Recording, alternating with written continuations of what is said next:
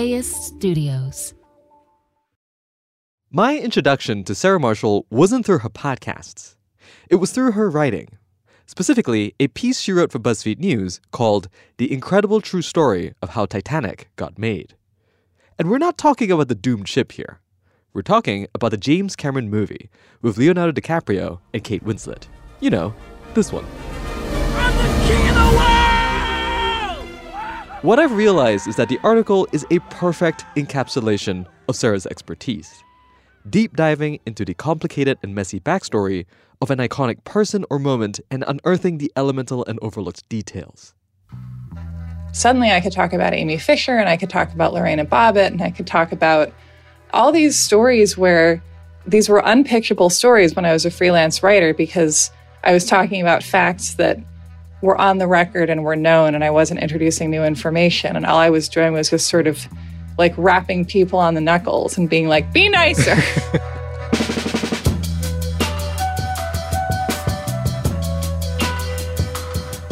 That's where Sarah shines. And part of what makes her podcast, You're Wrong About, which she hosts with the journalist Michael Hobbs, so damn good. From LAist Studios, this is Servant of Pod. I'm Nick Qua. This week, revisiting history with Sarah Marshall.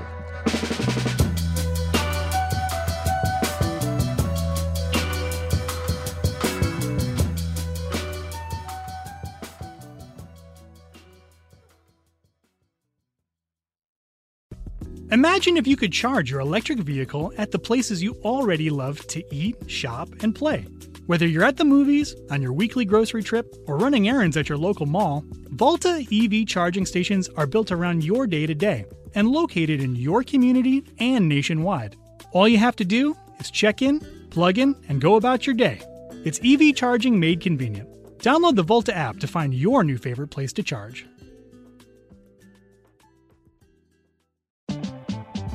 LAist has a new live event series with the James Beard Foundation. We Are Where We Eat will go behind the scenes of some of your favorite LA restaurants to find out how and why they do what they do. I'm Austin Cross. Join me for the first event where we'll explore how restaurants help make a neighborhood, and we'll all have something delicious to eat afterwards. It's May 22nd at the Crawford. Get your tickets now at laist.com/events.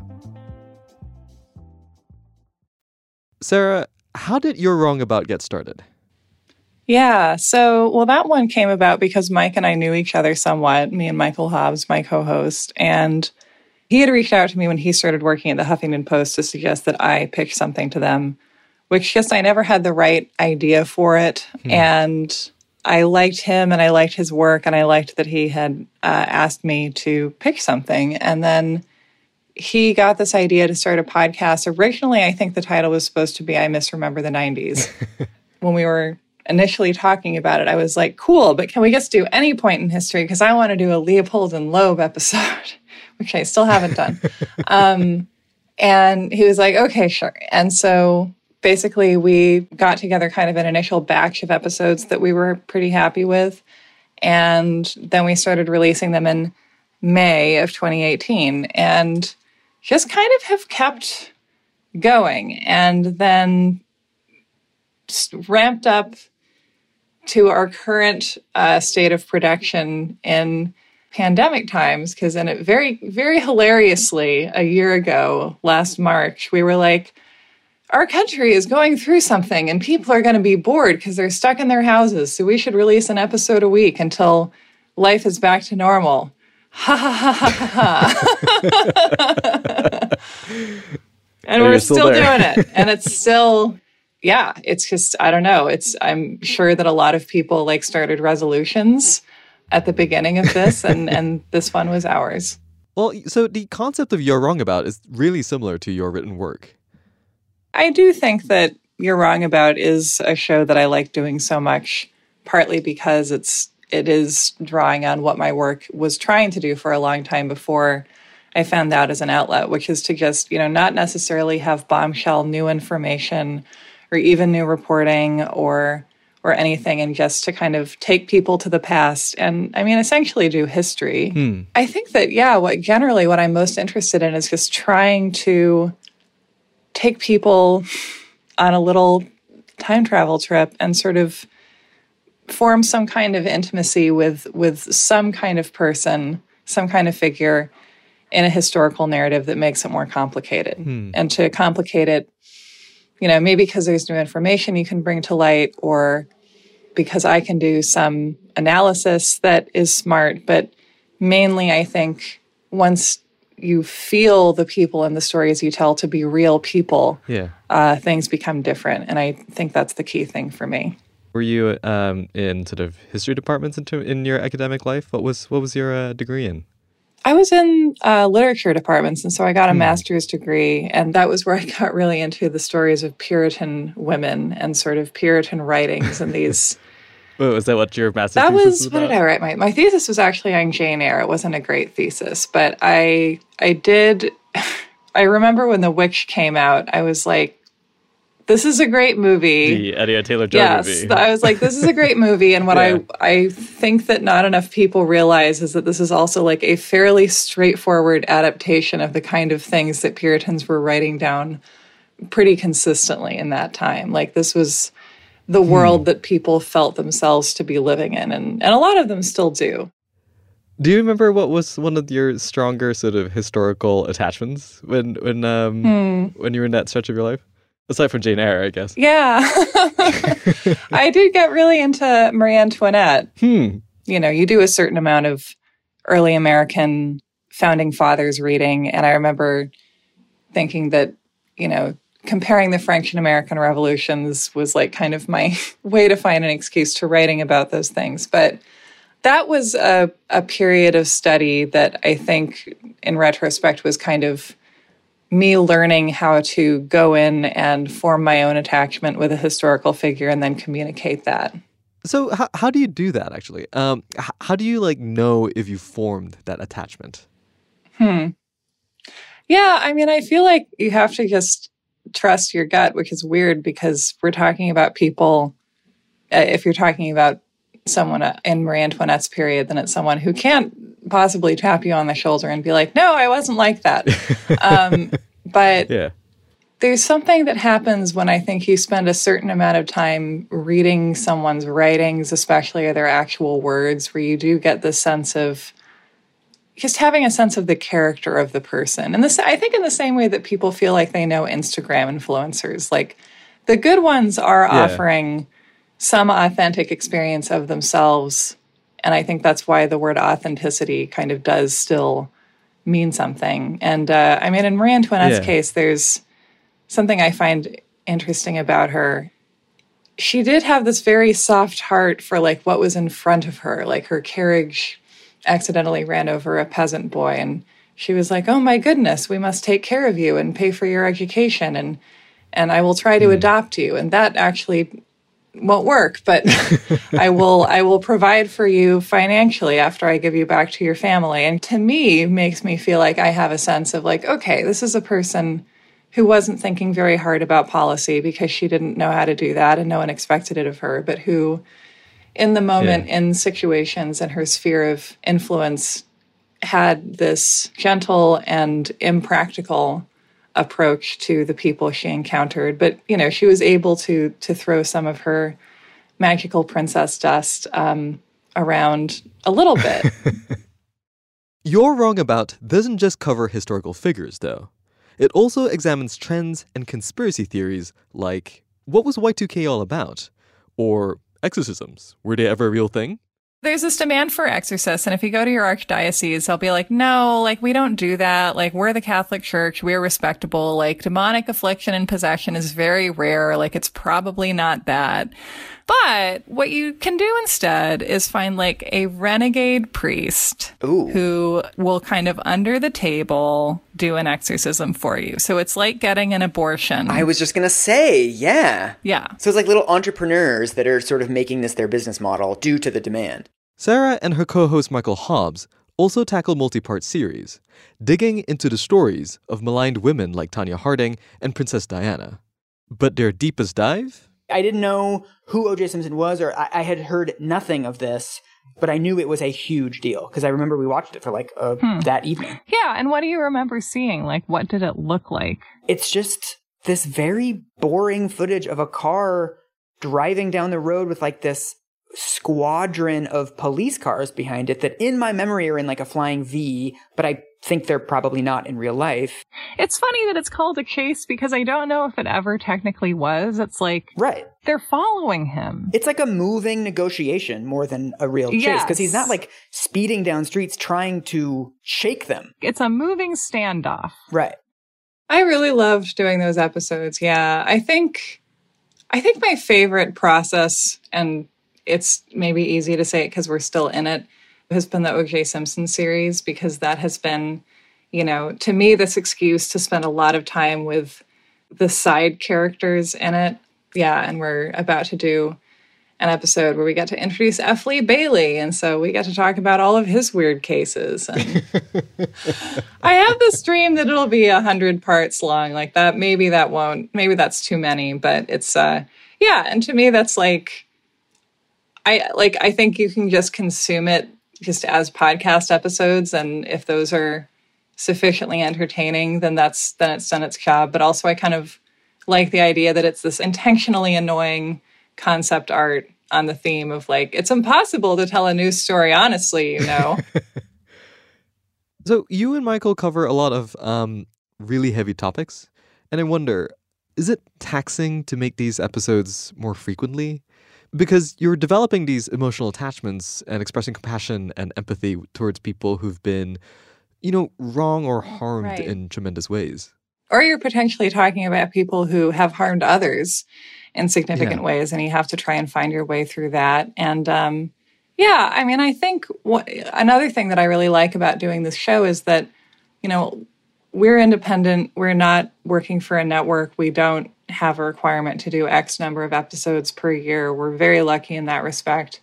And what that also means is that, if the timing gets to be too strenuous, or if I'm, working on a story and if I'm really not finding my way in and I don't want to try and put something out that I'm not happy with, or if I need to back away and take time off of it, then I can. And I think something that freedom has allowed me to do is figure out how can I approach these stories in ways that are sustainable. And I think one of them is with this, this very long running O.J. Simpson series that we have that is, from the beginning, has leapt around between points of view. And that's just something that I thought would be effective for the listener, partly because it works for me, and partly because I think it also keeps it less overwhelming that we have, we'll have an episode or two dedicated to a person's point of view, and we can sort of sit with them and focus on that person for a while, and then we can jump to the next person. And I feel like, I don't know, to me, it's what's most overwhelming is having to process a lot of information, either intellectually or emotionally, and it's always both, and to try and just do whatever it is that you do when you take a lot of information in and feel that you have assimilated it and are comfortable expressing it to people. I think, to me, what's hardest is feeling like I have to do that in a shorter time than I can really do that. I don't know, to me, being able to set my own calendar and my own time frame is probably the single most significant aspect of that. So after years of doing so much research and work, do you feel like you have a better understanding of how these concepts or people or ideas become, essentially viral topics? I think one thing that's become clear is the basic structure of the moral panic, because we've done so many episodes on some kind of moral panic or another. Yeah. Like at this point, kind of going in, it's possible to guess and be at least somewhat right about how this plot is going to unfold. And an example of something more recently that happened that was, very much in line with the satanic panic research that I've been doing is when we had these fake statistics going around that American children are like 666 or 66.666 times percent more likely to be abducted by human traffickers than to get COVID. And it's like, no, they're much more likely to get COVID. But the argument was that putting children in face masks was a ploy by human traffickers to try and, be able to more easily snatch your children. And, there was the Wayfair story, and there were quite a few threads last summer that were all about, the human traffickers want to get your children rhetoric that we've seen grow partly in connection with QAnon on the right and just sort of splash out and take over. And I think looking at other moral panics in other contexts, it was easy for me to say, it seems like this might have something to do with the fact that we are living in a country whose government is full with people who, if they don't want us to die, are at least indifferent to our deaths. And if that's the situation, you do have to invent a scarier villain to focus on so that you can then think less about the troubling realities that you're living under. Or at least this is what I think tends to happen. So moral panics are connected to conspiracy theories, are connected to satanic panic, is connected to not wanting to deal with your problems. Yeah, really. They're all friends. Yeah.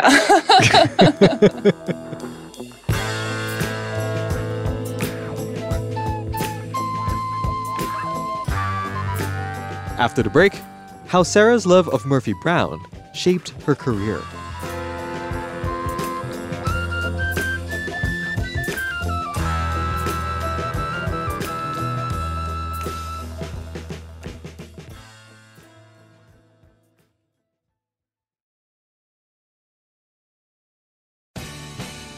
The LAist Spring Super Sweeps is happening now. You can win amazing prizes while supporting your source for local fact-based journalism.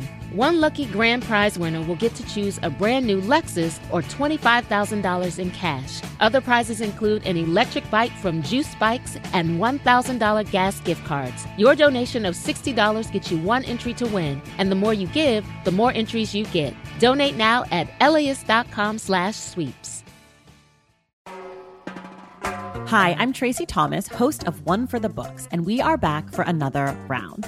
This is clearly an NPR audience. I think they're so smart. What the hell? My guests this time are actor Vella Lavelle and author Amanda Montell, whose new book, The Age of Magical Overthinking, is out now. Join us on May 15th at the Crawford Family Forum for book talk, trivia, and hot takes. Tickets can be found at laist.com/events.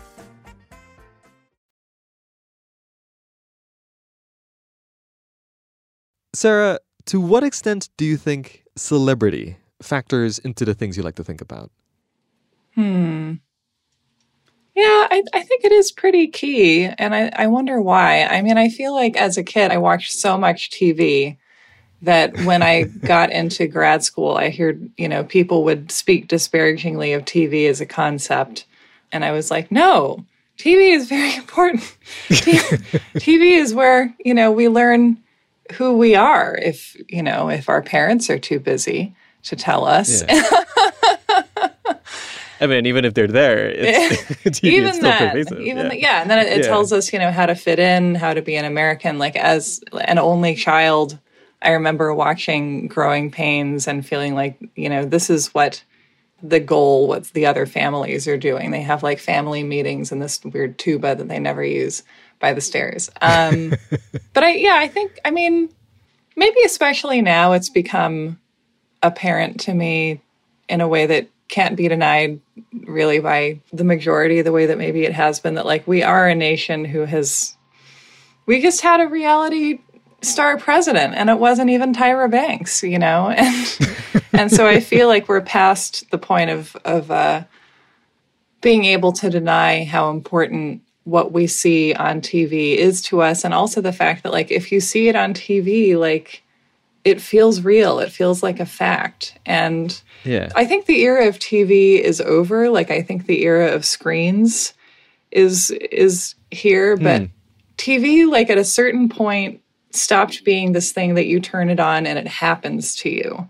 And I also feel like my little bit of personal history is the last couple decades of the time when you turned on TV and it happened to you and it told you who was good and who was bad. And it was very hard to find people who disagreed with that, potentially. But now I think we have wilder claims that people are making and people are believing through media, but we also have, more ability to say different kinds of things and to dissent. And also people who have been raised on media can be pretty savvy. I'm curious, what were the most formative television shows for you growing up? Ooh, wow. Well, honestly, I think Mystery Science Theater 3000, because I think you can really see the influence of that. Kids in the Hall was also big. Like, when I look back on what was my lifeblood as a kid, it was definitely mostly comedy. I just watched whatever was on, too. And I think, like, watching a lot of TV land sitcoms meant that I ended up, my brain became this, like, dryer lint trap for, like, everything that had happened, in TV news from the 70s through the 90s. Because if you watch a fair amount of Murphy Brown, which I did when I was in high school, then you're just like, what's this about Barbara Bush's speech at Wellesley? I have to learn what this is now. So even then you had like a relationship to the past, like right through these older sitcoms. It's there's something about, I don't know, there's something about growing up on reruns that just gives you a sense of ownership over a time when you weren't there. Like, I, at a certain point, watched enough Three's Company to be like, don't mansplain the 70s to me. I was living in an apartment with Jack and Chrissy, and no one trusted me. So you've also started doing another podcast, Why Are Dads? Yeah, that one started because my friend Alex Steed and we've been trying to get different podcast projects off the ground for a few years, and just like nothing was ever quite right. It never, the timing wasn't right. Then last spring, we were like, okay, let's do a podcast. We have something to, enjoy. And we originally had, the idea was to call it Apocalypse Friends, and every episode is an apocalypse movie with like pretty broad, framework for that. So A League of Their Own was one of the ones we recorded on, because that's like the apocalypse of World War II and baseball disappearing. And we did a few of those, and it was really fun, but it was also like, we can't release these. It's too depressing. Like, we did our first one was on Dawn of the Dead, and it's like, so it was like too on the nose. And then we went and we were like, let's do the same concept, but every week we're talking about a movie that has dads as a theme, basically, fatherhood and also masculinity, which is like probably more on the nose for where we ended up in this country, talking about, masculinity and what a hell of a drug it can be, essentially. But we got there through the apocalypse. Yeah, I mean, and again, it feels like the connective tissue is this sort of like, you have a thing that you're working against, and you're kind of like grappling it and sort of untangling it in a bunch of different ways. Mm-hmm. And does it sort of like feed you in the same way that that your other work does, or does it sort of hit another register for you? Yeah, I think it hits similar things, and also that's a show that I enjoy doing for the reason that like I don't feel like I need to show up and be on point for how I deliver a story, which I have to do at least part of the time on You're Wrong About. Like, that's a show where I feel like my job is to show up and be emotionally open, basically. And the sort of culture that we've created there is like, when we have guests on and sort of go with their comfort level, but, and Alex and I have known each other for like a decade. And so there's that trust too, where like, if he asks me like, what did this thing make you think about this painful thing? And like, without thinking, I have to, or I like to be in the state where I can just be like, well, it felt like this. Then I'm like, why am I saying that on a show? It's fine, whatever. I'm already talking. Let's just finish this sentence. So aside from these podcasts, you've also been working on a book. What are you feeling more right now?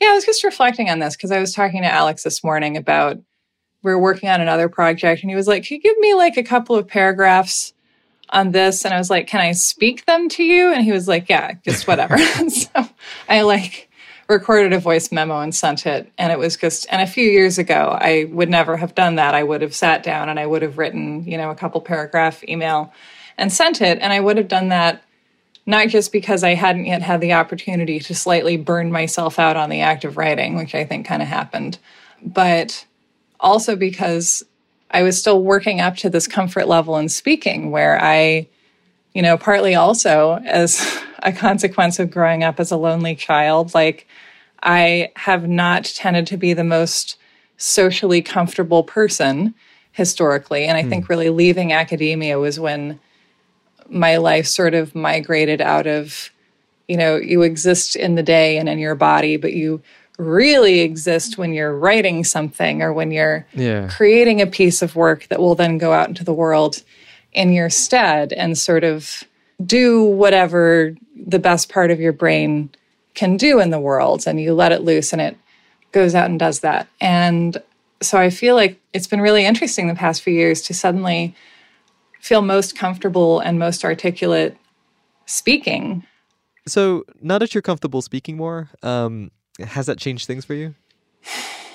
Yeah, well, I think that writing used to be a place that I would, or an act or whatever, but it was something that I would go to because I didn't feel comfortable with the idea that like I would be or could be heard just in interactions with people trying to explain or express myself in the moment. Like I would really tend to get tongue-tied and retreat very easily into like awkwardness and shame. And I think that part of, my obsession with subjects like Tonya Harding over the years has also been part of feeling some kind of empathy or some kind of sense of connection to people who have been in the public in a way where they have also not had the chance or the ability to adequately defend themselves. And so initially the way I knew how to do that was by coming in and offering my writer self to that. And that was where I thought of as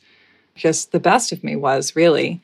I've been thinking lately about, and this is kind of a why our dads thing, how kind of one of the things that I find most distressing if I'm kind of in a conversation or a dispute with someone is if I feel taken back to a time in childhood where like I'm trying to make my case to an authority figure, probably my dad, and they're just not hearing me. And they're like, okay, well, anyway, we're just going to keep going and we're going to do my thing because I don't understand what you're saying. And I'm not going to take the time to try and figure it out. Or I assume that it's just, if you can't make this idea real to me by communicating it to me in a way that feels believable to me, then we're just going to move forward. And writing was a way of just avoiding that feeling by not ever being in a situation where it could come up. So I found a way to do what I love, but not be all by myself most of the time, which I really think is great.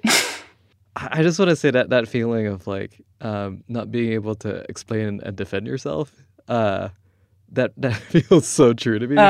It feels like it explains like 95% of both my interactions and the world around us. That there's this like a concentrated pool of really powerful people who's just not listening to you. Yeah. And just the feeling of having no standing, and I think there was a period, it was a pretty brief period, but there was a time kind of post-academia and pre-podcasting where I was like, lawyering, that's what I'm going to do. And I can see now that like I was, that was like I was 60% there, but like I could never have survived law school. I would have hated it so much. Like I would have, if I had to push myself through on sheer willpower, I probably maybe could have done it, but oh my God. And just, I think of just the emotional work, like the aspects of you and your heart and your brain that it involves are parts of me that have tended to be very delicate. And so that wasn't the right thing. But I feel as if that was this middle step where I was like, I want to not speak for people, but basically speak in a way that creates a space for listeners, readers, whoever, to come in and be like, I'm going to just sort of sit quietly with the idea of this person, and maybe something will happen to me and I will feel differently. And I think, there was something about the idea of speaking for someone to other people in a more direct way, that maybe that was what I was seeing in the act of being a lawyer, that was what I think maybe interested me most, the part where you're doing a tiny podcast to a judge. Sarah, thank you so much for taking time to talk to me. I really appreciate it. Thank you so much. This is really great.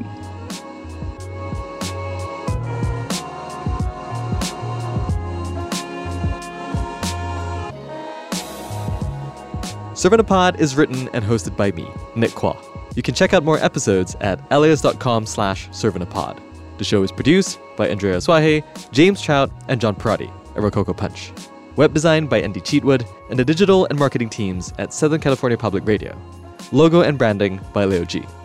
Thanks to the team at Alias Studios, including Kristen Hayford, Taylor Kaufman, Kristen Muller, and Leo G. Servanapod is a production of Alias Studios.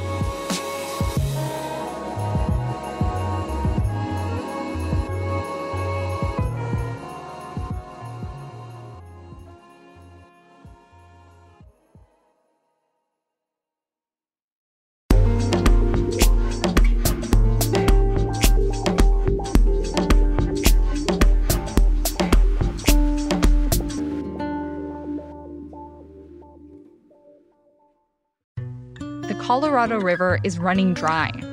Water may not reach millions of people. So if there's no water for everybody. It's up to California's lead negotiator, a 28-year-old. This is a historic thing coming. And 6 other negotiators to find a solution. I want an agreement that lessens the pain for all of us, not just some of us. Listen to Imperfect Paradise, the Gen Z water deal maker, wherever you get podcasts.